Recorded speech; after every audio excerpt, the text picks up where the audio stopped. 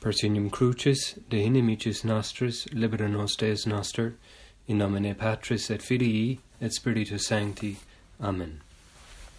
My Lord and my God, I firmly believe that you are here, that you see me, that you hear me. I adore you with profound reverence. I ask you for pardon of my sins and grace to make this time of prayer fruitful. My Mother Immaculate, Saint Joseph, my Father and Lord, my guardian angel, intercede for me.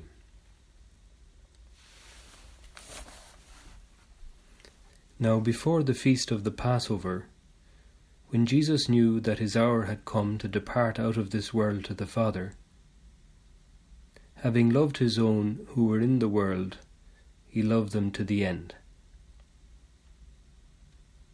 Having loved his own who were in the world, he loved them to the end. And during supper, when the devil had already put it into the heart of Judas Iscariot, Simon's son, to betray him, Jesus, knowing that the Father had given all things into his hands, and that he had come from God, and was going to God, rose from supper, laid aside his garments, and girded himself with a towel. Then he poured water into a basin, and began to wash the disciples' feet, and to wipe them with the towel with which he was girded. He began to wash the disciples' feet, and to wipe them with the towel with which he was girded. Lord Jesus, we enter into this supreme event of your life, the Last Supper, which is such a fundamental event in our own personal life too. An intimate gathering of friendship, a foundational moment in your family, which is the church, the origin of every Christian vocation in a certain sense. There we are, in the upper room, which has been readied and furnished in advance. Quite likely Our Lady and the Holy Women had a role in preparing for that first Eucharistic celebration in anticipation of your Passion the following day. It is an amazing gathering. On the one hand, the apostles arrived without any expectation of anything different, anything new. And yet this is the beginning of something utterly new. You are inaugurating the new covenant, we might say. And it all happens under very humble signs. There we see you, Lord, taking off your outer garment, kneeling down, and we see you and we feel you, as it were, washing our feet. What are you expressing to us here, Lord? We know that the words and the gestures of the man God, of the incarnate Word, reveal who God is and what God thinks of us. You, Jesus, are the fullness and sum total of revelation, as Vatican II puts it. You, the Word, reveal the Father. You reveal the Trinity. You show us who God is and who we are. And in our prayer we can slowly contemplate you in this amazing, humble, ordinary gesture, washing our feet. What is happening here, Lord? What are you saying to me? What are you saying to us through this? Probably it is, I suppose, a symbolic anticipation of the Passion. You take out your outer garment. You take off, in inverted commas, the powers of your divinity, and you become a servant, the humble servant, the suffering servant of Yahweh, who we have heard about in the prophet Isaiah. It's not that you ever gave up your divine identity. You couldn't do that. You are true God and true man. But in the suffering of your passion, you didn't use your divine power Not at all. You took off your outer garment and you knelt down and you washed our feet. Your passion, Lord, your self-giving love, your oblation is service to your friends. It's washing our feet. Through your passion, through your paschal mystery, you have cleansed us. You have soothed us, you might say, and relieved us. I'm sure for people who walked around, and indeed who do walk around in Mediterranean climates, especially if you wore sandals, it would be dusty, and it would be kind of a relief really to wash your feet at the end of the day or at the end of a walk. In this gesture, which is an historical event, we see, Lord, your immense love for us, for your friends. You don't shirk away from doing what is essentially a dirty job. You become so small for us. God is so great that he can become small, as Pope Benedict used to say quite a lot, talking about the incarnation. The greatness of God, the might of God, is seen precisely in his capacity to become small. You wash our feet, Lord Jesus, just as Our Lady would probably have done many times for you over the years, especially when you were small. Jesus, you are our loving friend. You know what is best for us. We've come in off the street. We probably had to walk a bit through the Holy City to arrive at the cenacle. And yeah, our feet are uncomfortable. We want to be able to relax at this meal together. We want relief for our tired feet. But instead of hiring a serving boy to do it for a few coppers, you do it, Lord. Why? Because you're my friend and you want to love me. You choose to serve me. Joseph Ratzinger sees in the washing of the feet the expression of the Holy Eucharist. And it's interesting because the washing of the feet is recounted in the Gospel of John. I've just read those opening verses of chapter 13 of John. And John has no institution narrative. In other words, in the account of the Last Supper by St. John, there is no account of the Lord instituting the Eucharist. In the other Gospels, the three synoptic Gospels, yes, there is an institution narrative. But here in John there isn't. And I suppose it's the personal interpretation of the theologian Ratzinger, but I think it's a worthy interpretation. He says, well, the washing of the feet really is the institution of the Eucharist symbolically. Because what does our Lord do for us in the Eucharist? If not relieve us, serve us, help us, come to us, nurture us, love us as a most intimate friend. Yes, Jesus, you are, as St. Thomas Aquinas says, you are our best and our wisest friend. You are our wisest friend, Lord, because you know us inside out, upside down, backwards, frontwards. You know me better, Lord, than I know myself. In this time now of special formation, I want to enter into your friendship. I want to be drawn into your intimacy. You are my friend. I have called you friends. This is what our Lord says to you. I have called you my friend. Enter into my friendship. Accept my love. Let me serve you. Let me wash your feet.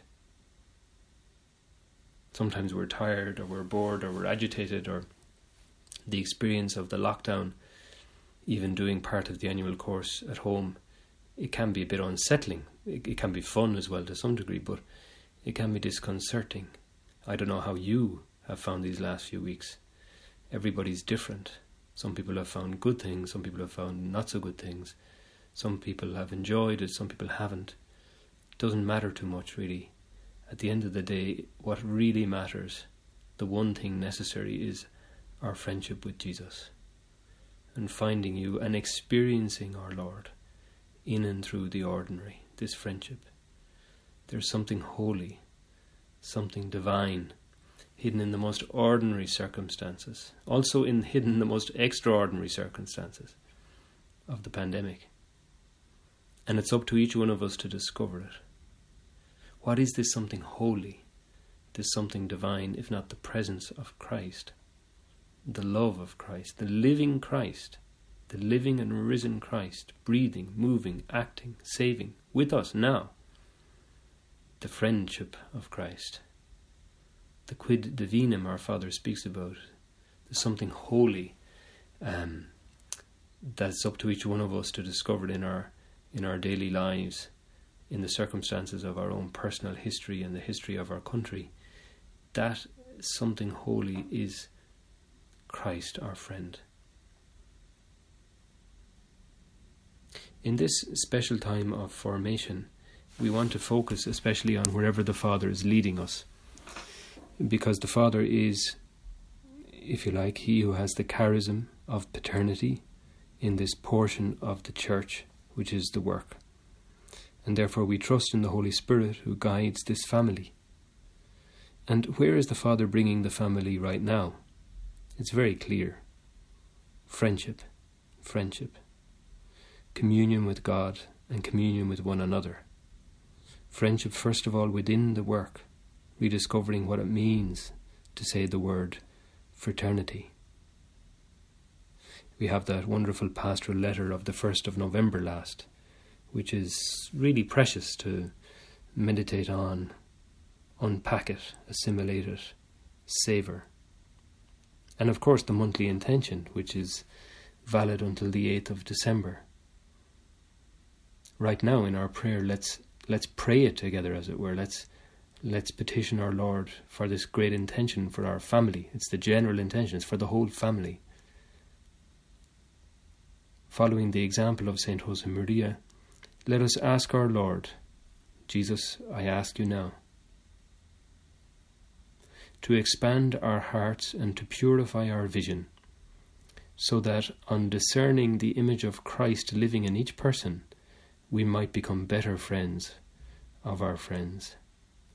The essential petition is asking that we would be better friends of our friends. And what better way to discover this than to look at the great friend, the friend who never lets us down, as our Father says, the friend with a capital F. Jesus, we look to you. We look to you.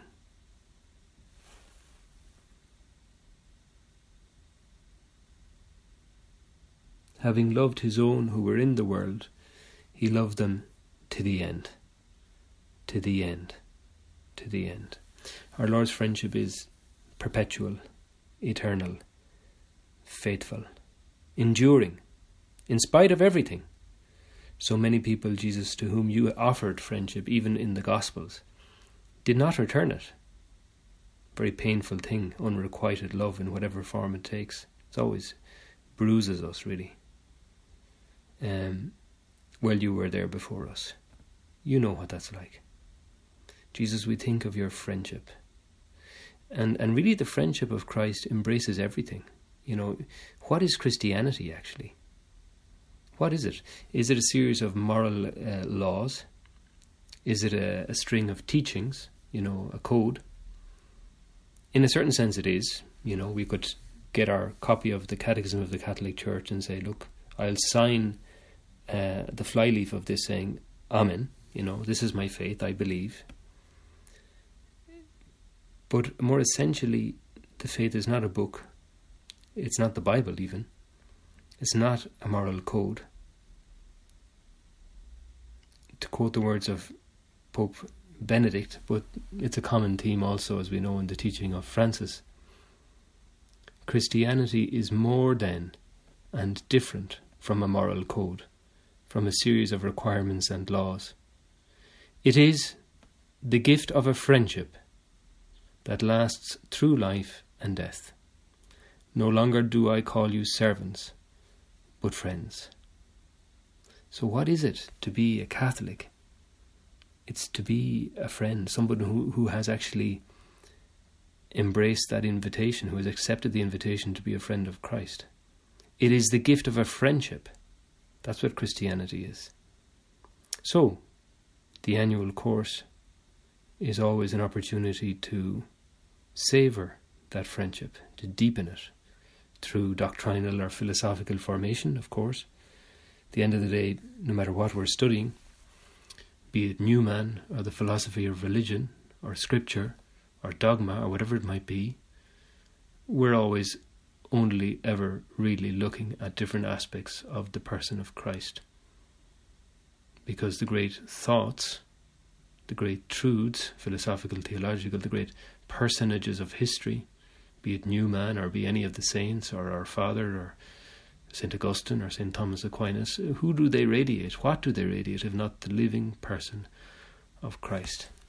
So these days are a great opportunity, of course, to fall in love with our Lord again, to listen to his invitation. No longer do I call you servants, but friends. And maybe a focus this year could be, if we so wish, we've all got tremendous freedom in this regard, but it strikes me that the Father wants us, encourages us to enjoy friendship more, to rediscover it, and to see what the Lord is offering to us in friendship. And this is the first thing, of course, we see in the friendship of Christ. Faithfulness to the end. I remember a few years ago being at the Jubilee, a celebration of a person who had given their life to God in the church.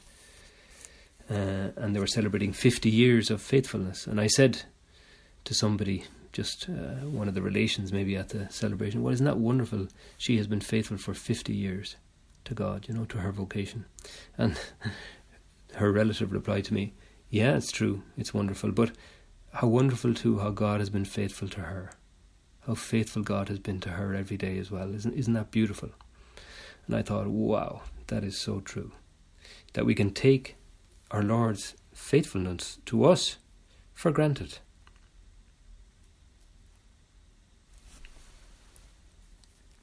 There are some nice words actually of Pope Francis talking about the friendship of Jesus. He loves us to the end, that our Lord is our friend forever and without any conditions. This is from the exhortation Christus Vivit, beautiful exhortation Pope Francis wrote to the youth of the world after the Synod on Youth a couple of years ago. And the Father quotes them in his letter, in point number 3 of the letter. Friendship with Jesus cannot be broken. He never leaves us, even though at times it appears that he keeps silent. When we need him, he makes himself known to us. He remains at our side wherever we go. He never breaks his covenant. He simply asks that we not abandon him. Abide in me. But even if we stray from him, he remains faithful, for he cannot deny himself. A beautiful thing that we always have that friendship with our Lord, that our Lord is truly faithful. And if we're praying here in this meditation about friendship with Jesus and our Lord's friendship for us, we cannot divorce that, if you like, from praying about our own friendships, starting with the people of the work. Please God, the annual course experience will also be a time for family, for growing in friendship.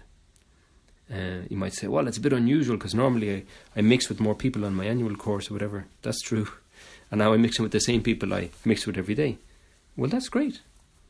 There's a new grace there, isn't there? There's a new opportunity for love. Love is an ocean.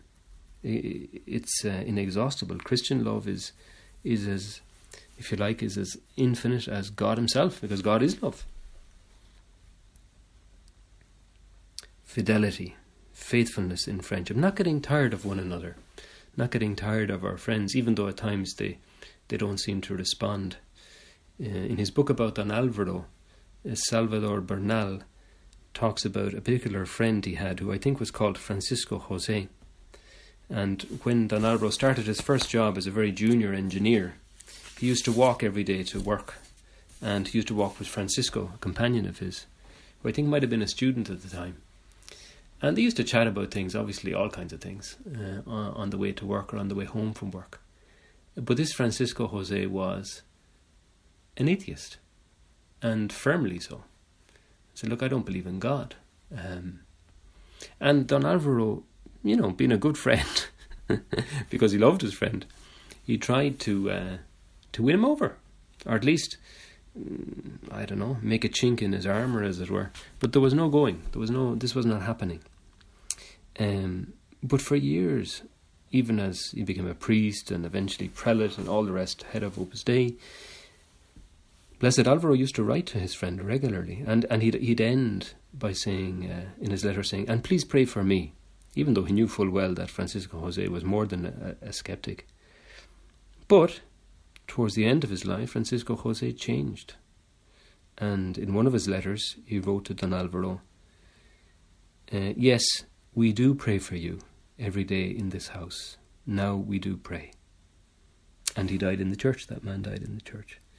We will have friends too who we must stick with because we love them. Not because they agree with us or because they voted the right way in the referenda or because they're practicing Catholics or because they agree or understand our vocation.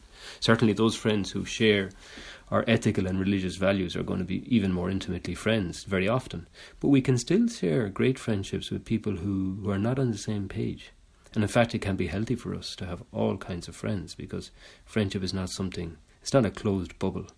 Like our father always said, to open out like a fan, isn't that right? And we might say, well, how can I be friends with someone who's an atheist? Well, we share so much with that person because everyone wants to be happy. Everyone wants to love. Everyone wants to receive love and give love. There's nobody who doesn't actually want that. And what a profound shared value that is.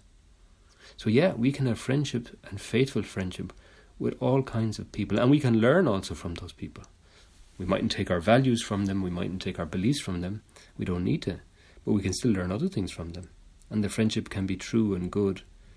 And when it's a deeply shared value, such as the desire for happiness or for love or other idealistic hopes, very often the Holy Spirit will get in there. Very often. Very often. So let us be faithful. Let us be faithful. I'm sure we are, but it's just, I suppose sometimes we need encouragement. I certainly do, to keep at it when there doesn't seem to be much response. Jesus rose from supper, laid aside his garments, girded himself with a towel. He poured water into a basin and began to wash the disciples' feet and to wipe them with the towel with which he was girded. The vulnerability of Jesus in his friendships. We might say, well, our Lord is invulnerable, isn't he? He can't be wounded because he's God. Oh no, God has become man precisely so he could suffer. Yo bajé a la tierra para padecer. Our Father loved that Christmas carol. I have come down from heaven in order to suffer. And we know that friendship involves vulnerability. To make a friend, you have to open your heart, which means exposing your heart to the possibility of hurt. And again, I don't know about you, you think about it in your own prayer. I'm thinking about it in my own prayer. I have my bruises on my heart, I don't mind telling you. I think we wouldn't be human if we didn't. I have my hurts, sometimes from people of the work, my deepest friends, my beloved brothers. Sometimes they walked in there with their hobnail boots, I'm afraid. Probably I've done the same. Think about you with your sisters. Yeah, to make a friendship, to grow in love, involves exposing ourselves to the possibility of being hurt. And because we're human, sometimes we hurt one another. But is that the end of the road? Is that the end of the friendship? Think of our Lord's wounds, his vulnerability. He's kneeling down, washing our feet. How often we have been ungrateful for that. We who inflicted those wounds on his body. The wounds of Christ are certainly his declaration of love for us, his greatest declaration of love for us. They're also a testimony to our sins. That's the reality. But it doesn't break the friendship. Somehow that vulnerability, that wounded nature of just human relationships can be a source of great friendship if there is forgiveness, if there is love. I mean, it is interesting, isn't it, when you think about it? We had it recently during the Easter season so many times. The first encounter of Jesus with the group of apostles, gathered together in the upper room. And how does our Lord present himself? How does he introduce himself after he's come through a closed door, a locked door? He's come in through with his glorious body, which is somehow corporeal as well. He's able to eat with that body. It's a great mystery. How does our Lord present himself to us on the evening of Easter Sunday? He says, "Peace, peace be with you." And he shows us his hands and his side. Incredibly intimate thing to do, to show your side like that. The Master uncovers the wound under his heart. Extraordinary. And he wishes us peace. We who have every reason to be ashamed, we who have broken the friendship, we who have not been faithful, we who did not accompany our friend in his hour of greatest need. You might say, how could there be any friendship? How could there be any healing? Well, by his wounds we have been healed. So yes, in friendship there is a risk of being wounded, just like we've done it to our Lord, and perhaps we've done it to people as well, or perhaps we've suffered it from other people. Which of us hasn't got friends with whom we've had an argument? In fact, those friends very often are our best friends because we really shared our wounds with them. What's important is the capacity to forgive and to let ourselves be forgiven. And that friendship therefore becomes much deeper. We see this often with married couples, don't we? They love each other profoundly in their vulnerability because they share their vulnerability. Look at number 12, the second paragraph of it in the Father's letter, in your own time. It's very encouraging, I think. Genuinely offering our friendship entails being willing to take a risk, since there is always a possibility that it may not be returned. This is something our Lord experiences in his own life, when the rich young man prefers to take a different path, or when coming down from the Mount of Olives he weeps over Jerusalem at the thought of those whose hearts are hardened. After experiences like that, which will arise sooner or later, we have to overcome the fear of taking that risk again, just as Jesus also does with each of us. In other words, we need to accept our own vulnerability, to keep taking the first step without expecting anything in return. With our eyes on the great good that may come into being, a genuine friendship. Well, I encourage you to pray with the Father's letter during your course and during the next few months. It is a pastoral letter. He is pastoring us with it. He is guiding us, the Good Shepherd, to a particular pasture, which is fertile and beautiful and life-giving. But I also think this letter on friendship contains many true things and many realistic things, and that's one of them, the vulnerability of friendship. We're fragile, and it's like the famous joke, a friend is somebody who knows all about you and loves you just the same. Well, isn't that how our Lord loves us? He knows all about us. Jesus, you know me. Jesus, you know all things. You know that I love you. Or as the famous dub version of that Act of Contrition goes, Lord, you know all things. You know how it is. You know how it is. So, in praying about friendship, I didn't want to just pray about our Lord's friendship with us, nor did I want to just pray about friendship within the work, as in fraternity, nor did I want to pray about separately friendship as, friendship with people who don't have the same vocation. No, we just need to focus on the friend who washes our feet, who loves us, who serves us, who gives himself up for us. Because at the end of the day, our friendships are simply an extension of our friendship with our Lord. So if I want to be a better friend, I grow in that friendship by loving Jesus more and letting him more into my life. Friendship with God is the source of true Christian love for others.